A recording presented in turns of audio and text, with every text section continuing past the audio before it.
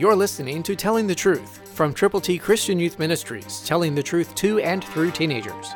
Here is Triple T founder George Dooms. Believe on the Lord Jesus Christ. Listen to 1 Corinthians 15:22, New King James Version. For as in Adam all die, even so in Christ all shall be made alive. How does that transpire? How does that happen? Well, Adam sinned, and because of his sin, every person born after Adam sinned also, except one, and that's Jesus Christ.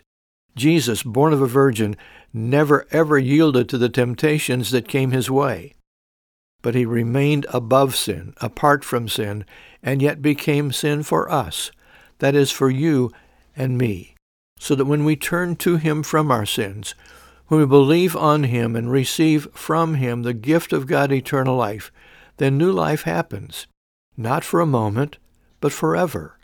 So in Christ all shall be made alive. That is, all who believe on him. It's not an automatic thing that happens. It only happens when we turn to him from sin. Jesus Christ, the resurrected Lord and the Savior, is available to live in you and through you, and to help you tell others about him, whom to know aright is life eternal, the Bible says.